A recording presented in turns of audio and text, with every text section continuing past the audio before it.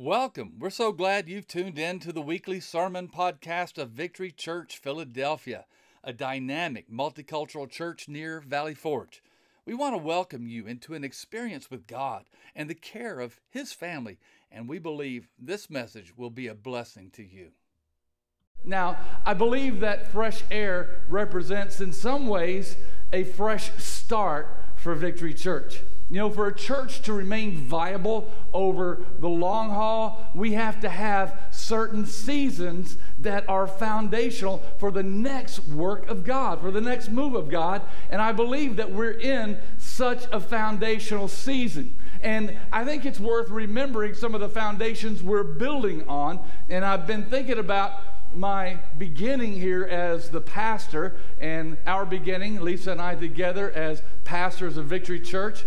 But, you know, my first sermon ever at Victory Church as a candidate was on praise and worship. Do you think that was coincidental? Or do you think maybe we are intended to be a center for worship? I think that was very foundational. So that was my first sermon as a candidate. But what about my first sermon as the pastor? I think that's foundational too. And I started out with a story. And the story was of the first roast pig. And from what I understand, the first roast pig was enjoyed in China many, many years ago. And the way it came about was this. A hut burned down and the family pig was inside and perished in the fire. After the fire had extinguished itself, a little boy in the family went over and saw the pet pig there, burnt to a crisp, and he reaches out to touch it, and when he does, his finger pokes through the skin, and of course it's still hot, and he jerks his finger back and sticks it in his mouth, and he noticed that tasted pretty good. And so he put his finger in again and tasted it, and you know, soon other people in the village were gathered around and they were poking their finger into the pig and sticking their fingers in their mouths, and then it tasted so good they just started eating the pig. And it was so good they decided that they were going to roast another pig. So you know what they did? They burned down another hut. Point is, if you want to repeat an experience, you probably need to go back and do some of the same things, right? And if we want a repeat of what we see in the Bible, especially in the life of the early church, it would be wise for us to go back and do some of what the early church did. Wouldn't you say that's true? Now, I think we have to recognize that we're not going to be burning down huts necessarily. In other words, methods can change, but the principles remain the same. So let's keep that in mind as we look at Luke's first description of the life of the community, the life of the early church in Acts chapter 2, beginning with verse 42. It tells us they devoted themselves to the apostles' teaching and to fellowship, to the breaking of bread, and to prayer. Everyone was filled with awe at the many wonders and signs performed by the apostles. All the believers were together and had everything in common. They sold property and possessions to give to anyone who had need. Every day they continued to meet together in the temple courts. They broke bread in their homes and ate together with glad and sincere hearts, praising God and enjoying the favor of all the people. And the Lord added to their number daily those who were being saved. Now you can see that there are 4 points that are really the elements of devotion of the early church. They devoted themselves to 4 things, which I do believe provide an example for us even today, that there are principles behind each of those 4 elements of devotion that ought to be characteristic of our fellowship with each other today, right? What did they devote themselves to? Number 1, they devoted themselves to the apostles' teaching. If we want a revival, if we want there to be rhythms of revival, rhythms that flow out of revival and rhythms that flow into revival, and it can be either way, and probably is both ways, If we want a rhythm of revival, there must be a revival of interest in the Word of God. We have the apostles' teaching right here. There has to be a revival of interest in the preached Word of God, a revival of interest in the Word of God as we study it together in life groups, a revival of interest in the Word of God as each day we come before the Lord with an open Bible and say, "Speak to me, God." We have to devote ourselves to the Word of God. That's one of the great things that I keep on talking about with regard to not just all life groups, but particularly every man a warrior. That is, it teaches you to engage with the Word of God every day of your life. And let me tell you, it will change your life.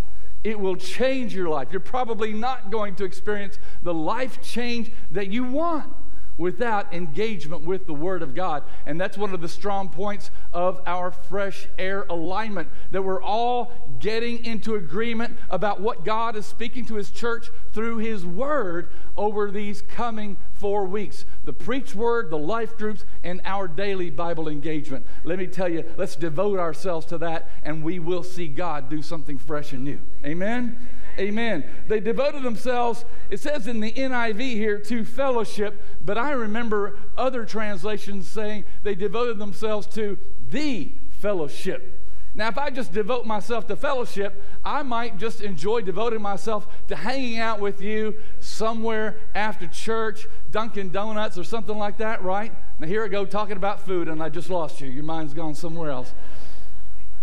But, I like to think, it's the fellowship, the Ohio State University, as some football players introduce themselves, right? The fellowship. There's hanging out. We can be committed to hanging out with each other, and that can be kind of fun. It should be fun.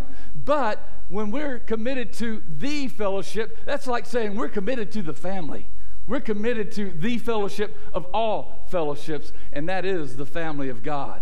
They were devoted to the family of God.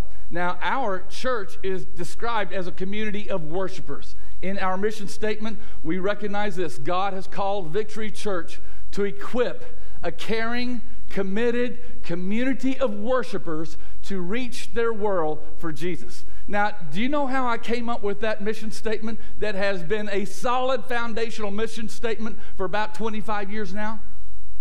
Well, first of all, through a lot of prayer.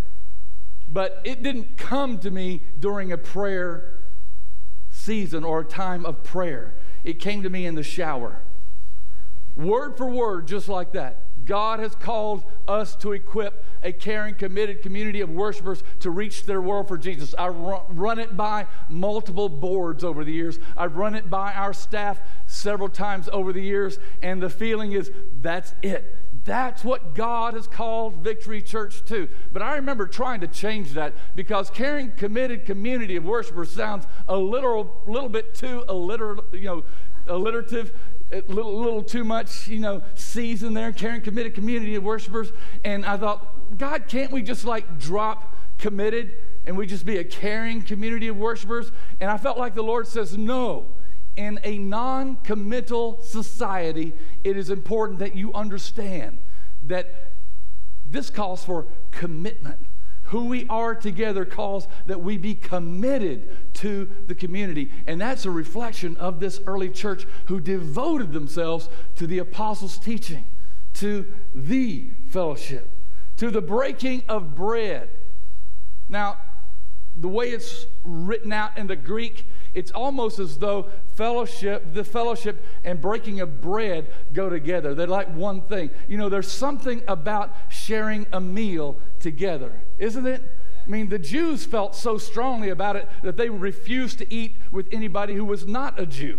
That's how significant a meal together was. And in the early church, it was significant. They weren't exclusive like they had been as Jews, but now they're understanding that this is a part of being committed to the fellowship, that we break bread together.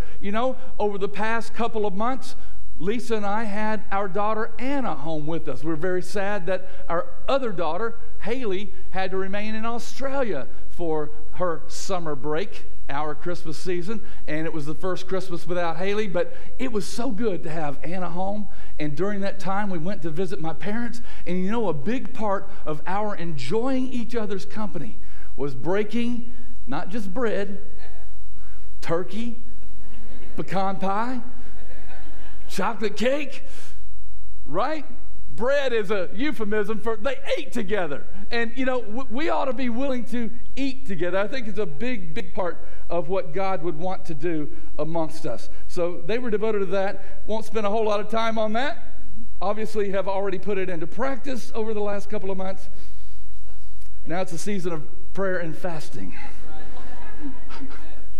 which is the fourth thing that they devoted themselves to. Not so much fasting, though that is evident in the early life of the church, but they devoted themselves, as it says here, to prayer. To prayer. Now, it's interesting that in a list of 4 things to which they devoted themselves, it came last. Does that mean it's of the least significance of the 4 things? Or is this a true occasion? You know, don't you hate it when you're introduced, last but not least, Jacob Curling.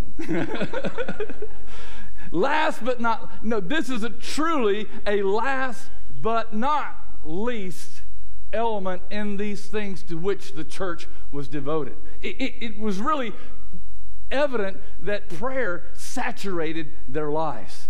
Prayer was what they were about. I remember hearing John Maxwell give a list of attributes that you need to have in high-level leaders in the church. And he gave, you know, like a dozen things, and the very last one was loyalty. And he said, I put this last intentionally because a lot of times people think that, you know, if they're loyal, that's enough, that they don't need any of the other attributes of leadership to be a leader. How many of you know it takes more than just loyalty? That as leaders, as pastors, I have to look for more than just the fact that somebody might be loyal to me or loyal to our church. So he said loyalty comes last intentionally, but that doesn't mean it's not important, because without loyalty, everything else is canceled out. Now, that's a good lesson on loyalty, but that's not what I'm trying to say right now. What I'm trying to say is without prayer, everything else in this list is canceled out. That's right. Without prayer, none of the other work of the early church, none of the other elements of devotion would have accomplished anything. We must be a church that's about prayer. If we fail at prayer, we fail at everything else. But prayer ought to be something that saturates our lives. Now, I think a lot of times we as Pentecostals, we dismiss prayer that doesn't fit a certain stereotype.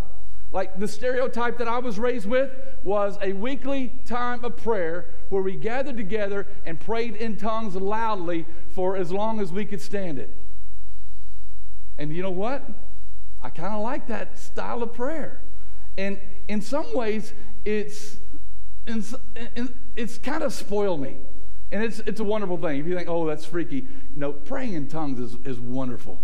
It can just really, Paul says when you pray in an unknown tongue, it builds you up. And so it's absolutely wonderful.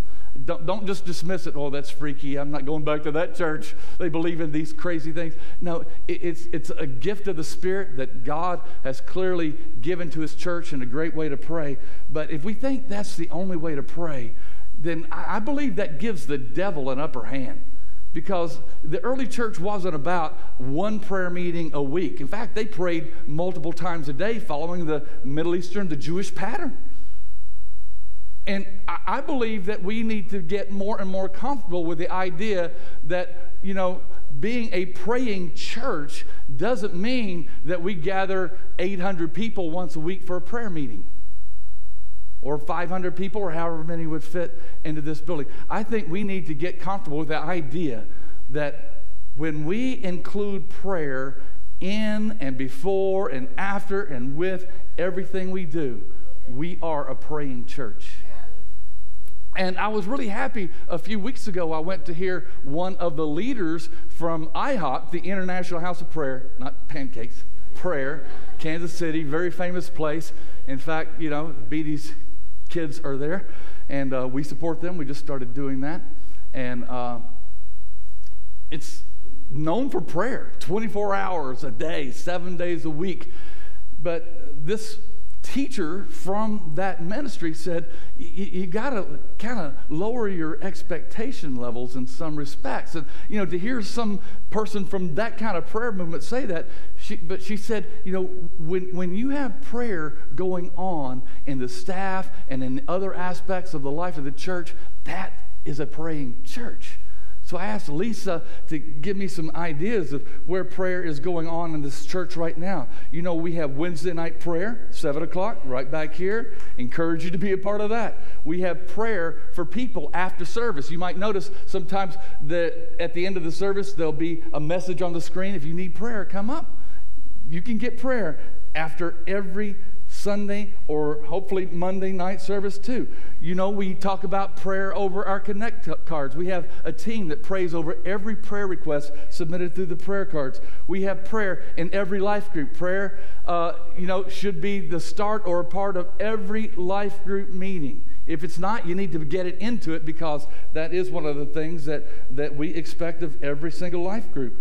We have healing prayer. Tuesday nights, healing prayer. You can come in right here. Third Sundays, come in, and there's a team specifically trained to pray for healing. We have a team that prays over new believers. We have occasional, and I think with Pastor Steve coming on board, we're going to have even more frequent Friday night, once every 4 to 6 weeks, of a pursuit service where it's about prayer, the prophetic, and worship, and powerful times. Currently, what are we doing? You go out there to the area between here and the lobby. You see on the wall calendar. Those are people signed up for prayer and fasting, praying for a move of God through fresh air. And, every staff meeting, every meeting that I'm a part of, I want to make sure it starts with prayer. And, let's get rid of the idea. I've heard people say this so many times. Well, you can't expect to have a perfunctory prayer at the beginning of a meeting, and God's going to hear that. Baloney. What do you think? By your many words that you heard? I think Jesus said something about that. He said it's not by your many words that you're heard. In other words, don't think that because you can't spend an hour on your knees, just pounding at the gates of heaven before a meeting, that it doesn't count. Yeah. It counts. Yeah.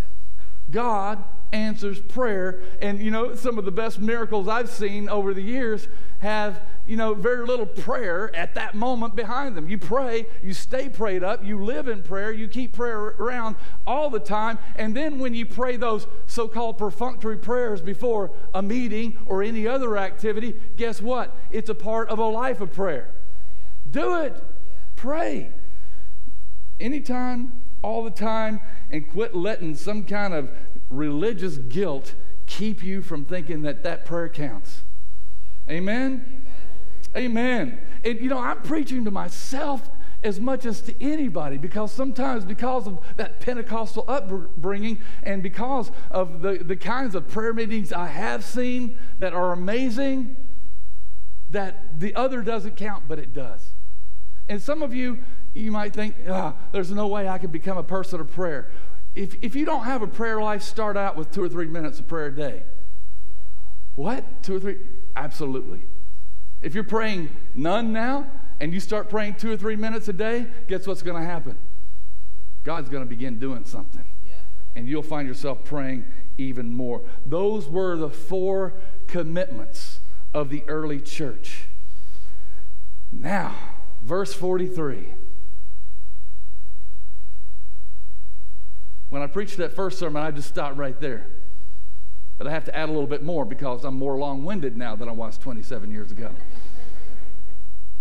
No, I want you to see that there's more to the passage in Luke's description of the early church, because he says the result in verse 43 was everyone was filled with awe at the many wonders and signs performed by the apostles.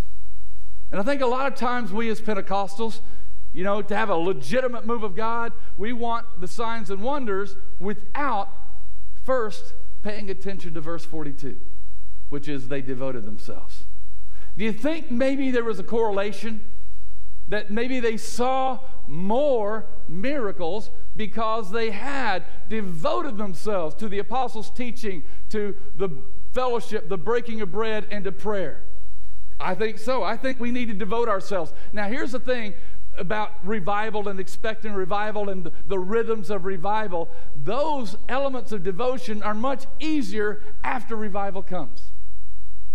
But here's the thing that I believe, that a lot of times the setup for revival is devoting ourselves to those things even when it's not easy. Now, we're trying to make it a little bit easier for you in this season by doing it all together. Fresh air. See what God will do. See if we don't have some miracles. See if we aren't being set up for revival. Because, see, I believe that if we'll do what we're supposed to be doing, what we know to do from the Word of God, devote ourselves to these foundational principles, God will take care of the revival. And it doesn't mean that we're making God send revival or that we can organize ourselves into revival. You know, we can't even pray ourselves into revival. God sends revival in His timing. I believe that with all of my heart. But I do also believe that in His timing, He begins to stir His people to devote themselves more fully to His Word and to each other and to being together in fellowship that includes breaking of bread together and the Lord's Supper and the power that can come along with that, and prayer. He stirs that. He begins doing that, and we're ready. It's like a plane taking off. Now, the plane is lifted on the currents of air, correct? But how many of you have seen a plane just be lifted up from the runway at a standstill? Well, it can happen. I have seen occasions where the wind would just lift the plane. But those occasions are either a tornado or a hurricane. And that's not what we want. I believe that God wants us to get running down the runway. And at the right time, that we're going to experience the lift that He intends for us to experience. Because all this is a part of fresh air. We're responding to what God's already done. The initial church, the church at the beginning in Acts chapter 2, verse 42 and following, is responding to the outpouring of the Holy Spirit that they had experienced on the day of Pentecost. And you might say, well, we haven't had Pentecost yet. Yes, we have. God's already moved. He's already done something. You're here because God has already moved and worked in your life. And if we respond to what God has already done, by devoting ourselves to these things, God's going to do even more. Promise you. I know it. And what does He do? Then we get to go to verse 43, that He performs signs and wonders. Of course, you know, this is the Acts of the Apostles, and the emphasis is on the apostles. But if you read through the book of Acts, you see that eventually that it's not just the apostles through whom God performed miracles. It's through His church. Through an apostolic church, a church devoted to the apostles' teaching. That's us. God is still doing signs and wonders and miracles. And you know, we don't see it at the same level as the early church. We don't see it at the same level as other parts of the world really right now. But I believe this, even when I don't see it, He's working. Even when I don't feel it, He's working. He never stops. He never stops working. He never stops. He never stops working. Even when I don't. Yes. He never stops working. He is working. And we need to believe for miracles. We need to believe that He is the miracle worker. He is still doing wonderful things, and we need not be ashamed of it. You know, sometimes, you know, I have to admit that the church world can be a little embarrassing. And Pentecostalism, and I'm a Pentecostal, can be a little embarrassing. You know, it's so easy for the world just to dismiss us as those crazy people. They speak in tongues. They believe in miracles. They believe in the supernatural. They're nuts. Here's one thing I love about being in this particular region. As a transplanted Southerner who didn't know very many Catholics at all.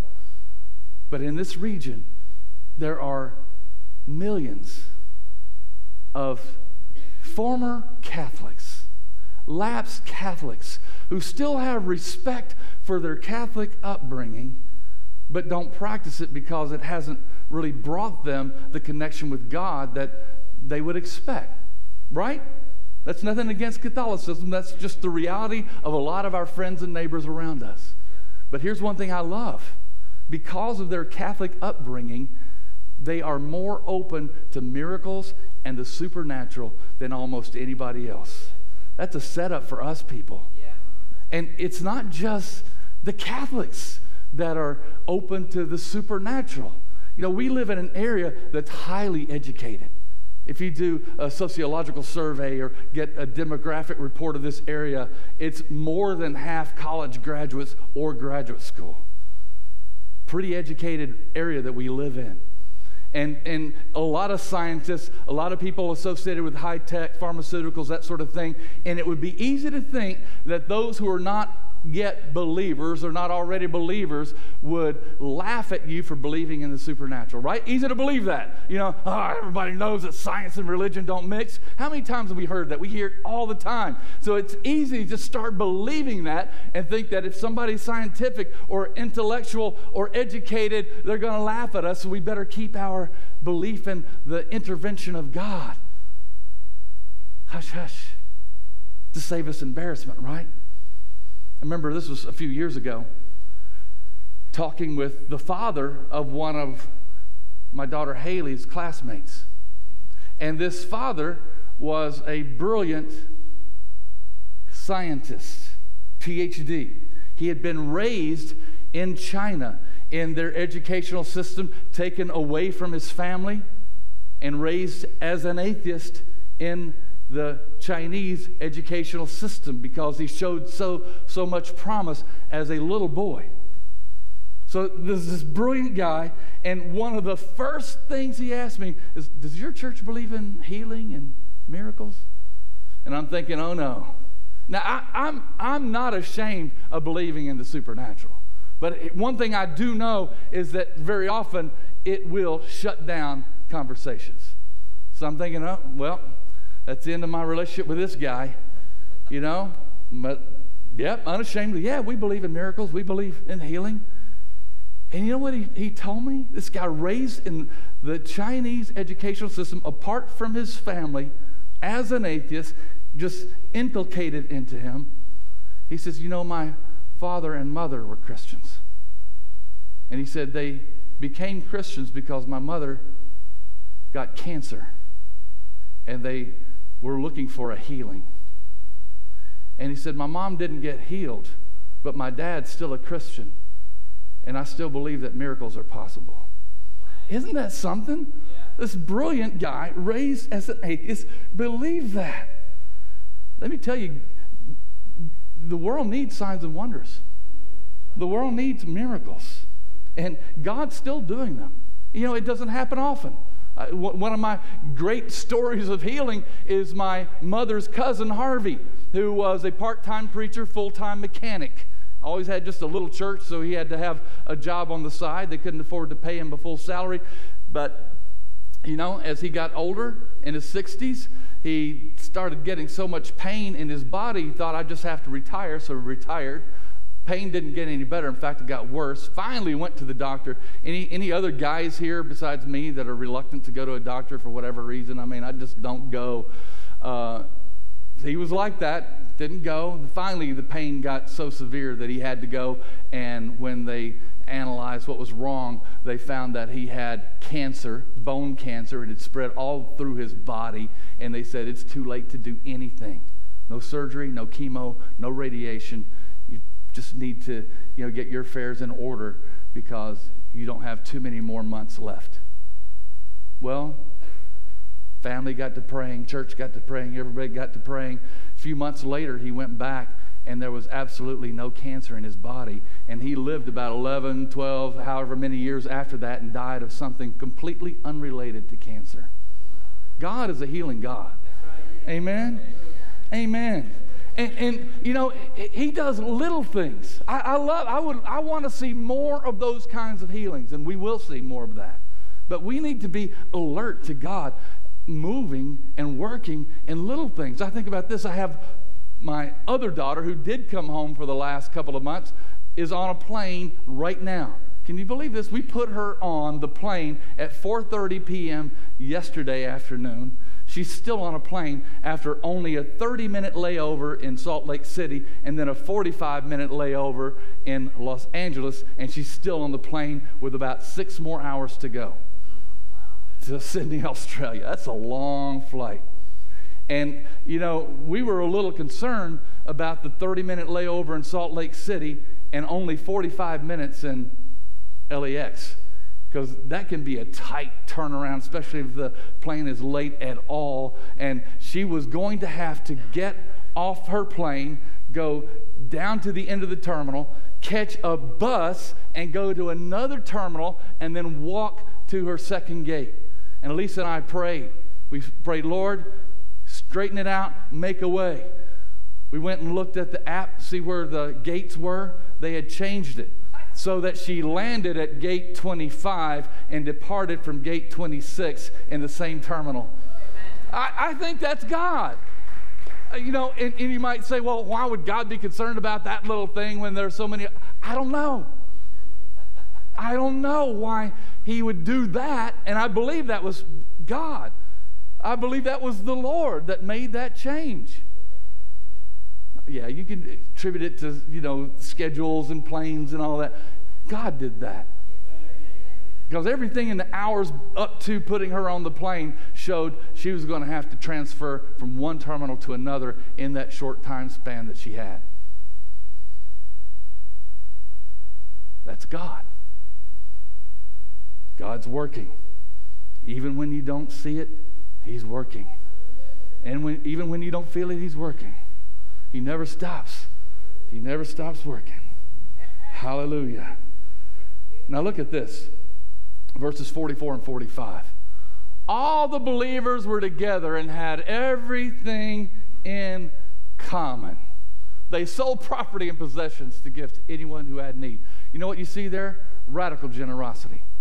Does that mean that if we're going to be the kind of church that sees signs and wonders, we're devoted to all the things that the early church devoted themselves to, we have to sell our property and possessions and just put it all together in one pot, communal living? No, the evidence from the Bible is that that response to the outpouring of the Spirit was a very short time in the life of the church. But what's the principle that you keep seeing over and over throughout the book of Acts and in all of Scripture? You see radical generosity. Folks, we're not going to have revival with a bunch of stingy people. Can I just say that?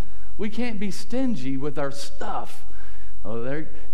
Just to let you know, if you will look at a common theme through this whole series, Great God, Full Hearts Can't Lose, you'll see that there's a reference to stuff and our relationship with stuff and our generosity in every single one of those 4 sermons. Because you just can't get away from acknowledging and responding to a great God and having a heart that is full and then just hanging on stingily to our stuff. Can't happen. Be generous. The tithe, I hear people all the time, oh, the early church didn't emphasize the tithe. No, they emphasized selling everything. All right? 2 or 3%. Get regular in your giving. Get regular in your giving. When revival comes, there's almost always a revival of finances too. Creativity, finances, prayer. God's going to take care of it. Now notice this. Verse 46. Every day they continued to meet together in the temple courts. They broke bread in their homes and ate together with glad and sincere hearts. Notice the location where they were. Temple courts and in their homes. Big meetings, little meetings. Big meetings, little meetings. Now they did this every day. Again, that's a pattern that you don't see continued throughout the book of Acts. But what pattern do you see that continues through the book of Acts? They met together in the temple courts. They met together in homes. They made that a part of their lives. Acts chapter 5, verse 12. Acts 5:12. Can we do that? The apostles performed many signs and wonders among the people, and all the believers used to meet together in Solomon's colonnade. In other words, they would meet together in a large group. Acts 5, verse 42. Day after day in the temple courts and from house to house, they never stopped teaching and proclaiming the good news that Jesus is the Messiah. All the way toward the end of Acts, Acts 20:20. What does it say? Paul is speaking to the church. This is Paul, who was not there at the early church founding.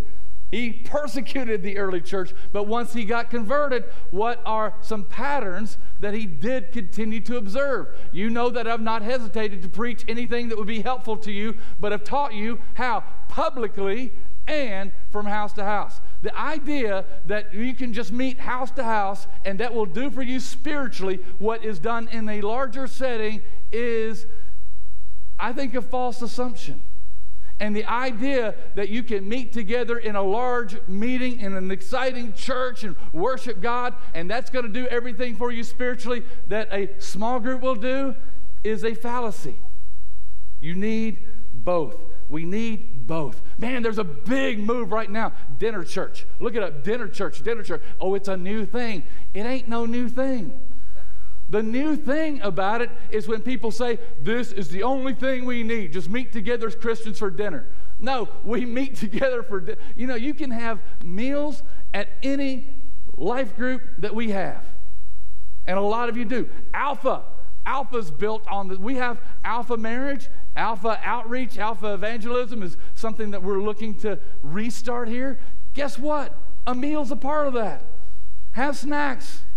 Have pizza, whatever the case might be. But get into small groups and also be devoted to the larger group settings. And notice here that they did so with glad and sincere hearts. Verse 46, every day they continued to meet together in the temple courts. They broke bread in their homes and ate together with glad and sincere hearts. Christians should be glad. We should be happy people. We should be rejoicing in what God has done among us. I remember a few years ago, after a late night service, prophetic kind of service, prayer service, something like that, a whole bunch of us went to Applebee's. You know, Applebee's has a bar, and then it has booths around that. And we were set at a booth right next to the bar, that big one there in the corner, at least it used to be. And the bar was filled with people, and they were all just sitting there drinking. Nobody was smiling. Nobody was laughing. People weren't talking. They were just watching whatever was on TV, and it wasn't sports at the time, because then people get animated by the sports. They were just sitting there. And do you know who was acting drunk and crazy? All the church people. And we weren't drinking any alcohol. It was all, you know, just Coke and Diet Coke, and, you know, and we were having, and I just remember the contrast. And folks, that's the way it should be. We have something that makes us glad, and that is we know the Lord, we've been saved, we have the Holy Spirit, He hears and answers prayer. We ought to have glad and sincere hearts. Glad and sincere. Now, should we be sincere? Can you be glad and sincere? Absolutely. You know, it's not just that we're frivolous about things, we're not flippant about important things, but you know, what this means is that we're authentic in our gladness. We're authentic in our relationship with each other. We're authentic in our relationship with God. I hear authenticity is a very high value among the younger generations. You know, when I hear that, I like to think, you know, yeah, we older generations, we were very content with being fooled and hoodwinked.